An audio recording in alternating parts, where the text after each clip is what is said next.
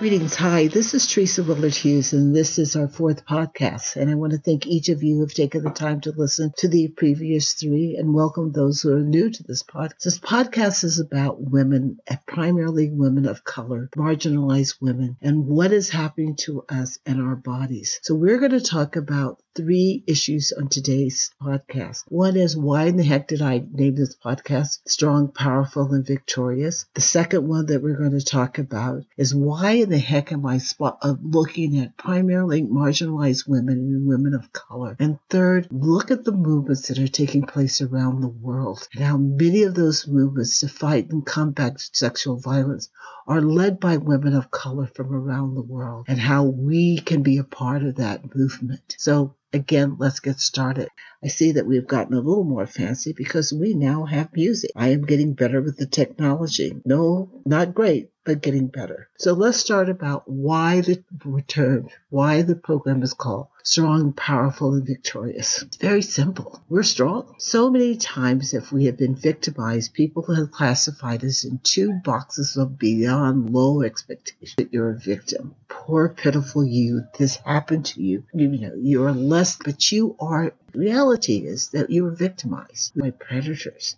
We didn't ask for this. It's not the dress that we wore. It's not that we were drinking beer. This has happened to us. We did not put ourselves in that position. We were taken advantage of and we were victimized. So that makes us not weak. It makes us strong. If you look at then the term that someone says, oh, you could be a survivor. Like, come on now. If you're from a marginalized community or a woman of color, you have long learned how to survive. You started surviving from a very young age. Nobody needs to label us with that. We know how to survive. What no one talks about is that we need to learn how to live. I refused, even as a young child, to be locked in two categories of being a survivor or being a victim. That's not who I am. If anything, I am victorious. I chose that I was going to be victorious. I was not going to allow my father to rape me and keep owning me and controlling me. That part of this is they think that they can control us. No, they can't. The sex wasn't that goddamn good, so let's get over that part. And for once, why don't we stop talking about rape, sexual violence, and incest as a part of sex? It is so much greater than sex. View it another way. View rape, childless sexual violence, and incest as a form of terrorism. We are terrorized by our predators. They try to control us. They break us down. They try to own us. This is terrorism. It ain't about sex. It ain't about domination. It is about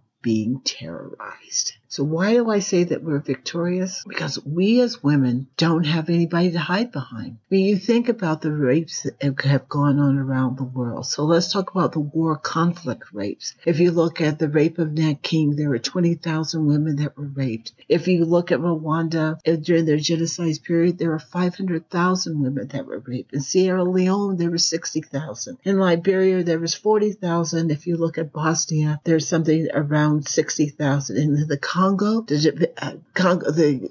there was over 200,000 women. But each of those conflicts, the soldiers could hide behind a shield. Well, we did it because it was an act of war. It was for too many generations and thousands of years. Men have been able to use the claim. To the victors go the spoils. Spoils, by the way, were us. We were what were supposed to be given up and taken advantage of. They were able to do was hide behind the fact that they were the victors. The reality is, we were victorious because we had to survive. We had children, we had families, we had houses, we had food, we had everything that we had to continue to do. But for those of us who have been victimized, we need to own that we are victorious. We need to own that we are powerful. We need to own that we are strong. Because after being violated, we have to go on. As I said, we have children to raise. We have to live with the stigma and the shame. We are often rejected by our family and our culture. But as women, we have to go on. We are the economic engines of our communities. We are the economic engines for our families. And we are the future. And what happens to us and how we're able to manage sets forth what will happen to future generations. So that is why this program is called Strong, Powerful, and Victorious.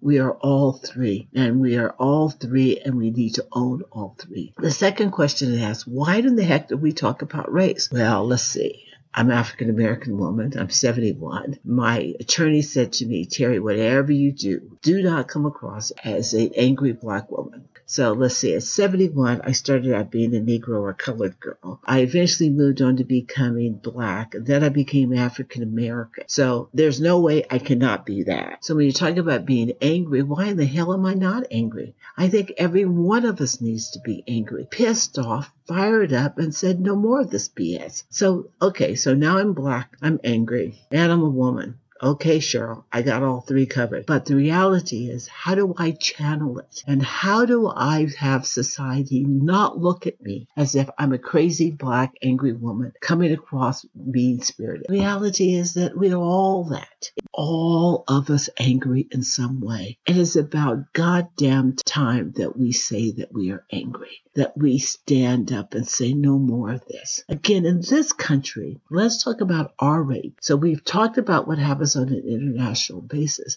but between every 92 and 98 seconds, someone is sexually violated in this country. 90% of those are women. So if you just look at the numbers at 92 seconds, 570 people are sexually violated per day. And then there's 321,500 annually. Think about that number. 90% of those are women. So somewhere on the average of 270,000 women are raped or sexually violated every year in this country. This is just general every day. And the laws that we now can say, oh, well, we have mandatory reporting. That's time to tell me, when does mandatory reporting help me as a woman of color? When was the last time that I wanted the police to show up at my house? We were raised to believe, and too many of us see the evidence, so it's not something in the past, but we know that by calling the police, it's not going to help us that much. Why? The police may have the greatest intentions. Maybe they do, maybe they don't. But the moment they see me as a woman of color, what is their perceptions of me? What is this whole thing that if you're Black, you're supposed to be the hottest sexual thing? Same thing with Hispanic and Latino women. If you're Asian, you're supposed to be passive. That perception of who we are puts everything into motion. It's within that first 24 hours when you're being looked at and you're being perceived, when you're trying to figure out if you should be, that first 24 hours can set the whole tone of how things move forward in this country. So let's say that if I had the nerve to call the police and I have them come to my house. So now I have a group of police standing outside of my door, piercing around my house, asking me questions. Most likely I already know who the inspector is because 80% of us know the guy who raped us. We didn't know he was a rapist. He may have been our friend. He was a family friend. He was somebody that we know as a colleague or we had a date with. And so now the cops are going to look at us and they're going to start a he said, she said. Well, let's always remember whatever the hell he said has more bearing than what she says. The other issue is they're going to run your record as fast as they can as a woman. See if you have any warrants. What's going on with you? God knows if there's anything gone wrong in your past, it's going to come up. Once again, you're doubted. Once again, regardless of what happened to you, you're being minimalized. This is now a mandatory report. So it means that I now have to go to the hospital to be able to get a rape test. So term of this is that you have to stay in this dirty smell.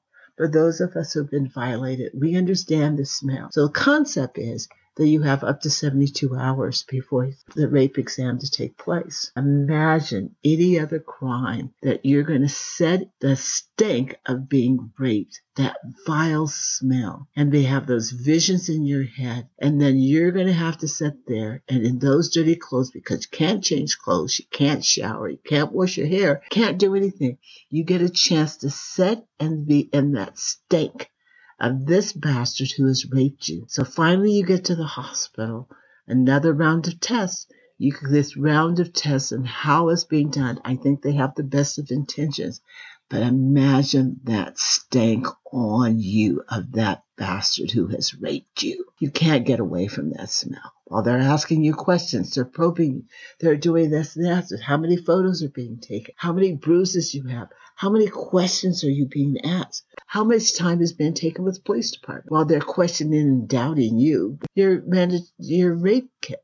Then what the hell happens after you've gone through all this? What happens then? So how many years while your rape kit set on the shelf? Someone's estimated to be over 200,000 rape kits that are sitting on shelves in this U.S. That someone could be reported, apprehended. How many more rapes has this man done that we do not have evidence against? Here's another little factoid, that there are 747,000 registered sex offenders in this country. Oh, by the way, they only have access and know where 33% of them. How in the hell is 67% of those people that you know are rapists, you can't account for them as a government agencies, as state agencies, as police agencies? So that means that 67% of these guys can continue raping and abusing women and children. What kind of system do we have? And now, talking about the system, let's talk about it from the other stand. And that is, people who rape us, they are able to get away with this crime.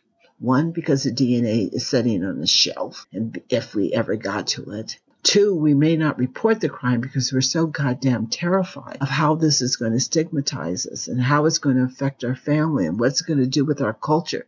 How is this going to happen if I get raped, if I live in a part of a culture that my virginity and prior to being married will affect if my sisters could get married? I'm sure in the hell not going to report that damn crime because I will screw up everybody in the family. If I'm a young child, are you going to believe me? Hell no. We've seen evidence of that. Look at the number of years it has taken between the time that Jerry Sandusky, the famed sexual predator from Penn State, the first time that he raped a young kid and it was reported was 11 years before he was finally brought to charges. People saw him in the showers with young boys as young as 10 and 11, 12, saw him butt-ass naked with 10, 11, 12-year-old boys. And how do they say it happened? Oh, it was horseplay. You tell me if kind of horseplay it was if you saw an old man with his saggy ass in the shower with a young boy. I don't think the kid thought it was horseplay. But it took 11 years. There's a doctor in an Indian reservation. It took 21 years for them to be able to finally get him off the reservation. Why? Because the Indian Health Services said they could not find another pediatrician. Okay, any goddamn pediatrician is better than a rapist, but it took 21 years. How many lives were destroyed? We have to look at the time period when our voices are heard. It's not that we don't report the crime, it's people don't want to listen to us. That is the crime. And then if you're in this country, you have this great thing called the statutes of limitation. Yes, some of them are being changed. The statute of limitations limits the time period for many people across this country. And even with the new laws, do they have to have a lawyer? How much is it going to cost them? What kind of shame is being brought upon us for recalling that they were sexually violated? So the statute of limitations has limited for far too many women and children who were sexually violated for us to be able to bring charges against our predators. And then let's not forget looking at the Great Catholic Church and the Boy Scouts. They have something that we as who were victimized do not have. They have the protection of the bankruptcy laws. Think about that. My understanding is there was something like 6,000 sexual predators in the Boy Scouts. 6,000. And what are they able to do? Boy Scouts was able to hide behind the shield of bankruptcy. The Catholic Church, they're doing the same thing with Archdiocese. They're hiding behind the shield of bankruptcy. We don't have that option. As those of us who are victimized, we don't have the option to hide behind anything. For those of us who are victimized as children, the average amount of money that we will lose over our lifetime of lifetime income earning is $241,600. That's lost income. There's no damn bankruptcy on that.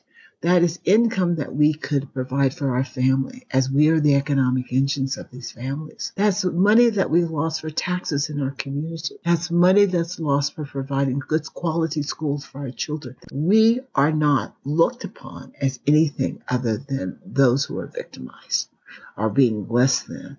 Our rules, our regulations in this country, our judicial system is all about protecting the predator. I've been studying this, as I said, for years. And one of the things that I have looked at is that there's this growing movement of women around the world, primarily women of color. This has taken place in Central America, it's taking place in South America, Caribbeans. Now you're looking at women who are in Italy, women who are in Germany, people who are in Canada, Native American women. We're all saying the same thing. Stop with the rape culture. Stop with it is not about the freaking sex. They're all saying the same thing. It is the judicial system. It is the police system. That is harming us because they are not taking us seriously. There's two cases in Missouri, which the same judge and the man pleaded guilty to raping a 12-year-old girl who went online and posed to be 18. And so this sexual predator at age 21 met her. She probably looked 12, maybe 14. Sure in the hell didn't look 18. But what ended up happening is he had sex with her. He admitted and pled guilty. But the judge allowed him to have a suspended sentence, home arrest. Why?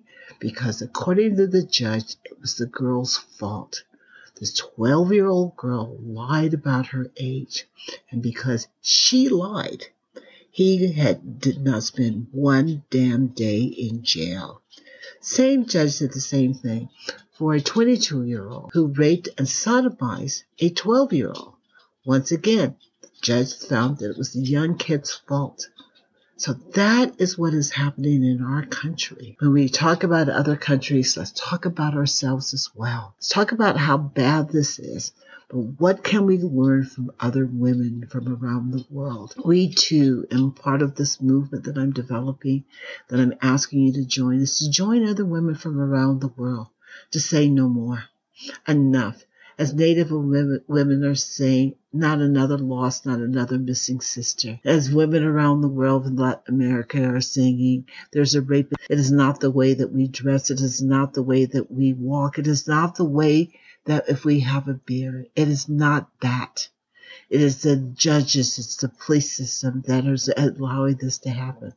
Let's own what we have, and what we're going to talk about over the next 4 weeks or 3 weeks is we're going to talk about something called rape culture, this phenomenon that is happening around the world, that whatever happens to us as women, that's our damn fault, that men are able to hide behind the police system, the judicial system, bankruptcy courts, are the one that I found the most troubling are the two that I've heard recently. A case in Italy where a woman that was savagely raped, and what happened is that the defense, the two men who raped her, said, why would I rape her? She's too damn ugly. She's not the type of person that I'd want to have sex with. And 3 women judges agreed with it. The other has happened in Burma, and the big conflict that is going on there in that war that is going on. And what did an officer say? Look at these women. Do you think that they're even worthy of being raped? How friggin' dare you say that you, after humiliating and raping a woman, said she's too damn ugly. She's not worthy of me raping her. How dare you say something like that? But it's said all the time. It is time that we take control. It's time that we who are color, women, in marginalized community, we join forces in other parts of the world and other women. We are not a part of this is about me. This is about all of us. It's about our futures. It's about our children. It's about what will happen to us if we do not stand up. That is what the Strong, Powerful, and Victorious program is about. That is why we're looking at it from marginalized women and women of color, because our health, our economics, our social standing, everything about what happens to us and what happened to us and what will happen to our future is dependent on how we act today, how we move forward. So I want to thank you all for listening once again. I'm looking forward to us talking over the next 3 weeks about rape culture. In that, we're going to talk about the whole culture for 1 week. Second podcast will be about defining rape in 3 different ways. We're looking at it as acquaintance rape, date rape, as well as stranger rape. And then the last one we're going to look at is social media. So if I get more information at later time, we'll also add the whole politically sanctioned rapes. Thank you again. God bless you, and I'll talk to you soon. This is Tracy. Bye-bye.